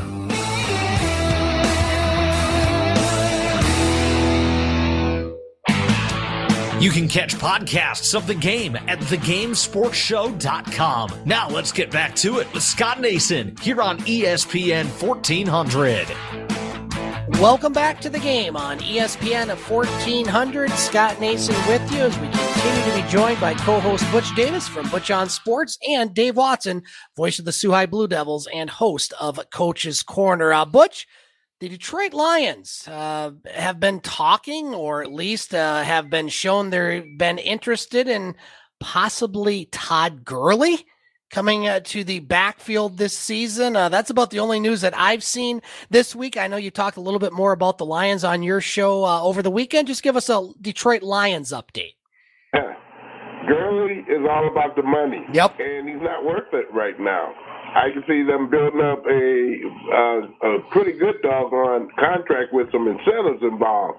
But Gurley has lost it the last 3 years here, and I can't see them right now just throwing out a bucket of money for Gurley for X number of years, and he's not producing there. So that would be a good move indeed if they can kind of settle the tide there and get themselves together on contract terms there, giving them Gurley a shot. What basically means that he's not going to make as much money as he thinks he's going to make, or his agents then pumped him up to make him believe there. On the other hand, with the OTAs are mandatory this week on Tuesday, Wednesday, and Thursday, all the teams can get together and know that they have read their playbook and see how many of the players have grasped it to put together a show. Remember now, they can't do nothing with pants on right now. But a lot of the thought of the play calling as well as the defense forming together, especially those defensive backs that I always can't stand. Not saying, but we'll say it anyway because it's been so damn bad for the Detroit Lions in that vicinity there, especially when you get a lead and you can't hold it because you're scared to play man-to-man. It's going to be very interesting with the rah-rah disc-room-by coach we have, Mr. Campbell. Dave, news in the NFL over the last couple days. Julio Jones, wide receiver for the Atlanta Falcons, former wide receiver for the Atlanta Falcons, is going to Tennessee as he was traded over the weekend for some draft picks. Your thoughts on that move? Certainly, Tennessee did lose a couple of their players in Corey Davis and I believe the tight end Smith, so they needed some weapons. What's your thoughts on that trade and anything else in the NFL? Well, I think that might put them, over the hump in the AFC South, perhaps. But to be honest with you, Scotty, I if I was a Titans fan, I'd rather have Corey Davis than Julio Jones. I kind of wonder if Jones offense better. I think. Yeah, and Julio Jones is kind of getting towards the downswing. It seemed last year, but a new team, new fresh outlook might change it there. But a lot of people think that Tennessee's the next team in the AFC that could threaten Kansas City. Of course, my Browns are expected to be there.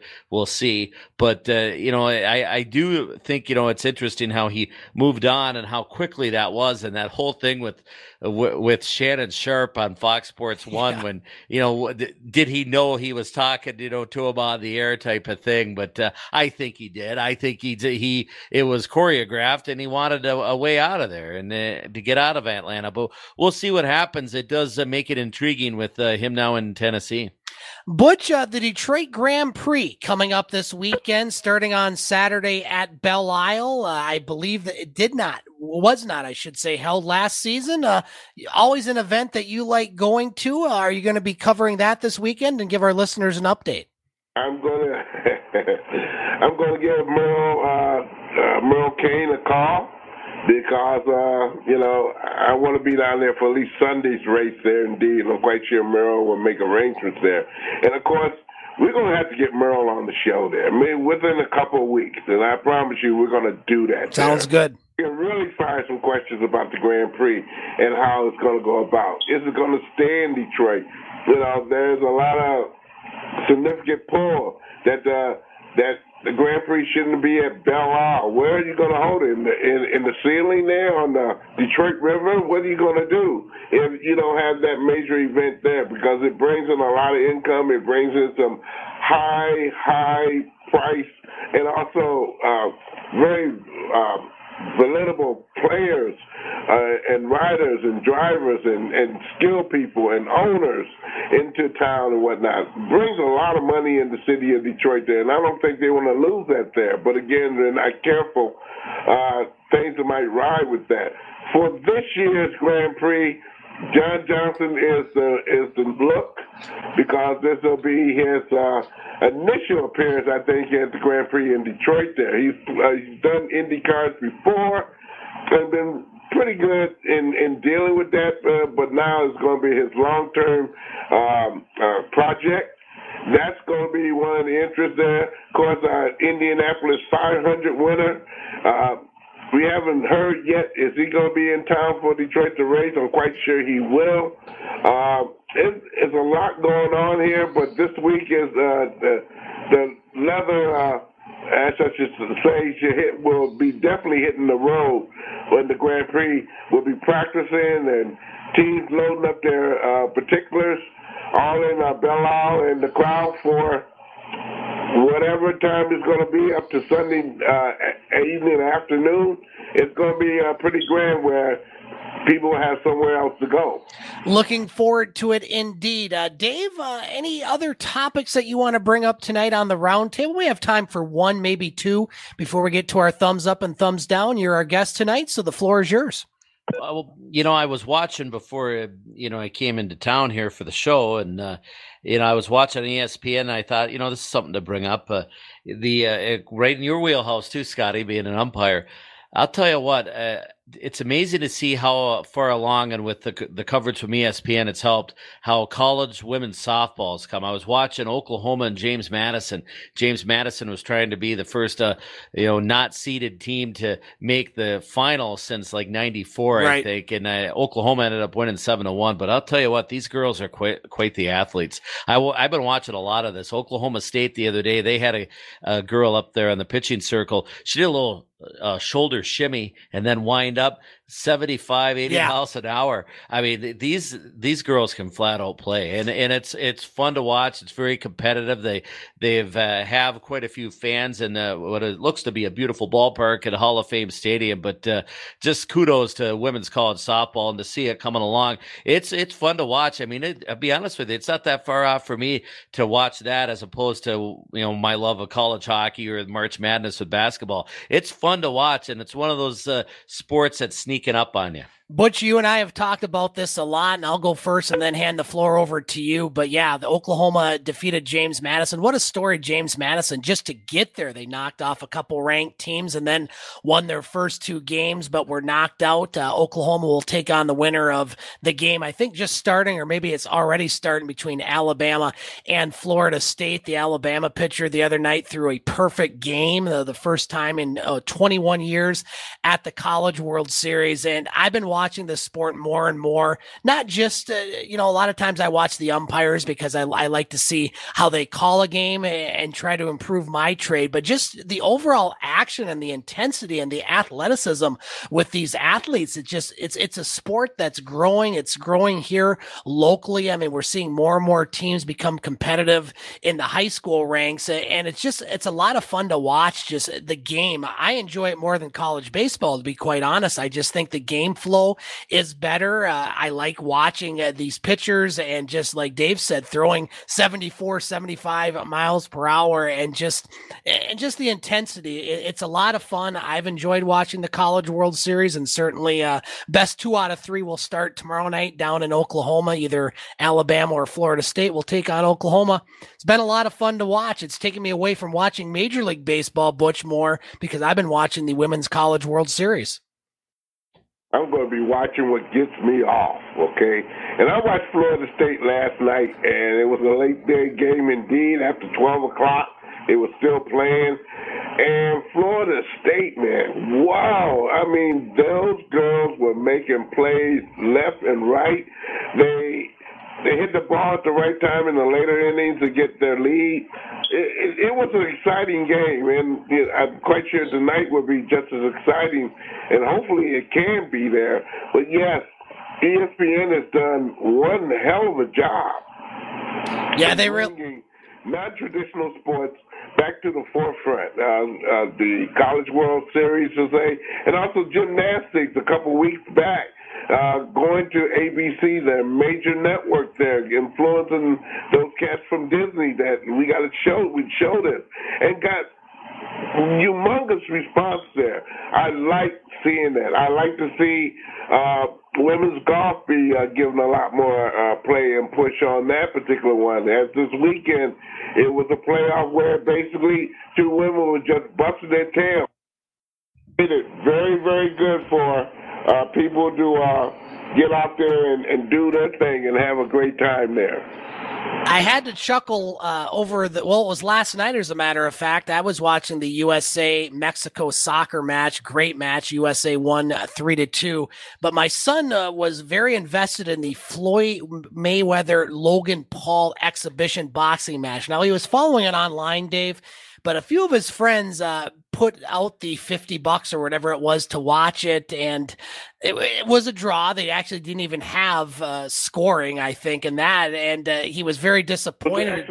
It was an exhibition, and I told him, you got to tell your friends, boxing, this isn't something new for boxing. I know Mayweather in the press conference was talking about how much money he made and such, and I don't even know who this Logan Paul guy is. I know he's on the internet. He's a YouTube star, sensation. And so I'm out of that realm, but just overall, this is something that nobody forced people to buy the pay-per-view. You kind of should know what you're getting into. I just wanted your guys' thoughts on the exhibition boxing match. It sounded like Logan Paul at least held his own a little bit, but both of those guys are laughing all the way to the bank, Dave.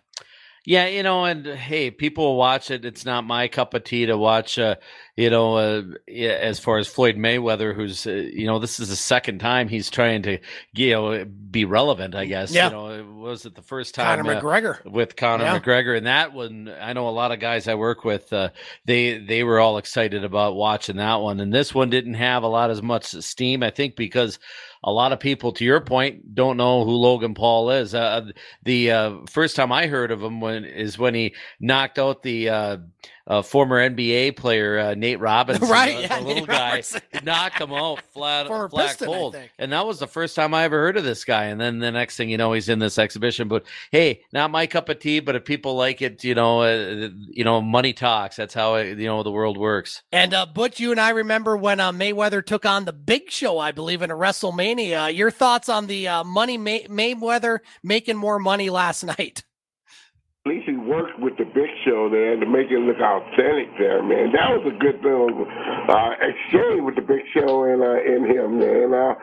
But Mr. Paul, I remember seeing on the WWE doing a stint there just recently, okay? And that's the first time I heard of the guy here. And, for all, people who not saying they waste their money, but it wasn't official there. It was an exhibition. It was something that you had nothing else to do. And believe me, as wild as the streets have been these last couple of weeks here with all these things being lifted from the pandemic, you really didn't have nothing else to do here, man. I'm sorry to say that, but I didn't watch it, didn't care. Yeah, I didn't either as well. Gentlemen, we got about 6 minutes left, so we have time to get through our thumbs up and thumbs down for the week before we talk to you two one more time about what's going on in your broadcast world. I'm going to give all thumbs up this week. I'm going to keep it positive. Thumbs up to Team USA Soccer. Last night, they were taking part in the first ever CONCACAF Nations League title. Now, this is a tournament. It's not the World Cup. It's not the Gold Cup. It's not any of this. It's a tournament that was put forth so teams could play more games. It was in front of a packed house in Denver. USA defeated Mexico 3-2. The match, I should say, had everything. The USA was down. You had video replay, overturn some goals and create some penalty kicks. You had fans throwing bottles on the field. It was quite remarkable, but a big win for Team USA. This is a team that hasn't been in the World Cup since 2014. and probably their biggest win in over 10 years. And it certainly sets them up well, for their World Cup campaign along with the Gold Cup this year. It was a great match. It went till about 12:30 in the morning, but Team USA gets my thumbs up in soccer, along with Christian Pulisic, who scored the winning goal last night and was also a member of the Champions League winning Chelsea, a team that I support. So thumbs up to him and to Team USA, and another thumbs up to Taya Curry. Now, this is a 16-year-old goaltender who became the first female OHL draft pick over the weekend, as she was picked by the Sarnia Sting in the 14th round. She played goal this past season for the Elgin Middlesex Chiefs. And so congratulations to her, the first ever female player picked in the OHL draft. Dave Watson, your thumbs up and thumbs down for the week, sir. Thumbs up. I have to give to the spring sports and the Michigan High School Athletic Association. They're not done yet, but the track and field for both the UP and I believe the Lower Peninsula had theirs. The Upper Peninsula ones were over in Iron Mountain, Kingsford. I was over in Kingsford for softball on for their districts with the Sioux playing over there on Saturday, and the UP finals went out without a hit. So a thumbs up for both the track and field finals, and of course baseball, softball will continue. Also piggyback to that thumbs up, Emily McLean of Sioux High, who broke another record, as Scott mentioned during the local portion of the game here, and she broke another record in the shot put, and a tremendous career at Sioux High. Congratulations to Emily. And going to Central, right? Going to Central Michigan University. Good luck to her there. She's going to do just fine. Shattered all kinds of records in the shot put in her 3 years, of course, last year because of COVID at Sioux High, and did a tremendous job at the UP finals. Thumbs down, not individual, but to the situation. If you saw, I'm sure you guys saw it, John Rahm, the PGA golfer, had a 6-shot lead going into Saturday's third round. COVID positive. Good night, Irene. He's done. And he could not continue in the Memorial Tournament, Jack Nicklaus's tournament in Dublin, Ohio. Just too bad to see, guys, and just goes to show we're not out of the woods yet, even though we're close, and that was just unfortunate. I mean, he was running away with it, but that's a thumbs down there to that situation. Butch Davis, your thumbs up and thumbs down for the week, sir. Boy, I'm trying to, you know what? I got to get a new computer. I told you, I'm pleading for you guys, send me a new computer. But anyway here, the deal is this. This is a young man who ran the 1,500 meters in Portland, Oregon there. And he, against a bunch of pros and Olympic runners, and this guy finished with the world's record in high school running for the 1,500 meters, about 3 minutes and some odd seconds there. And he's from Michigan, believe it or not here.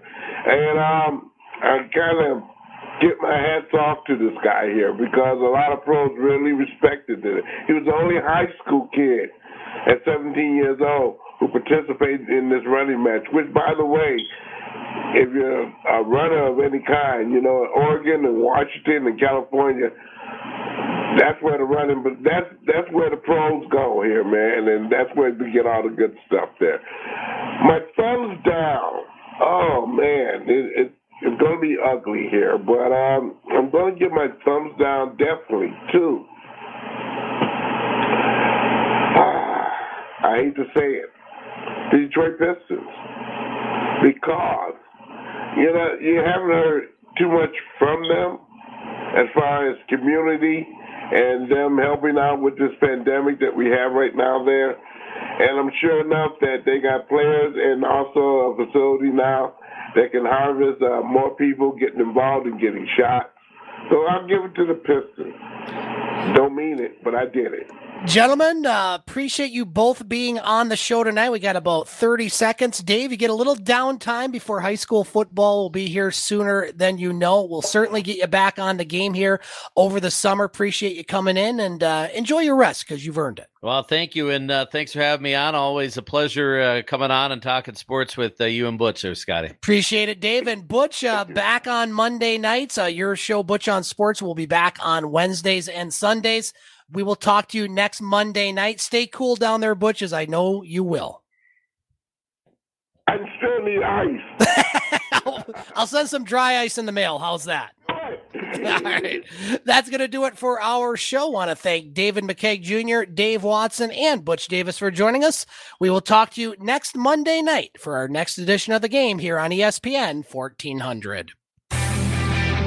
Thanks for listening to The Game here on ESPN 1400 WKNW, Sault Ste. Marie's sports leader. Check us out next Monday at 6 for the Twin Sault's only local, regional, and national sports show. You can hear the podcast of the show and other broadcasts at thegamesportshow.com.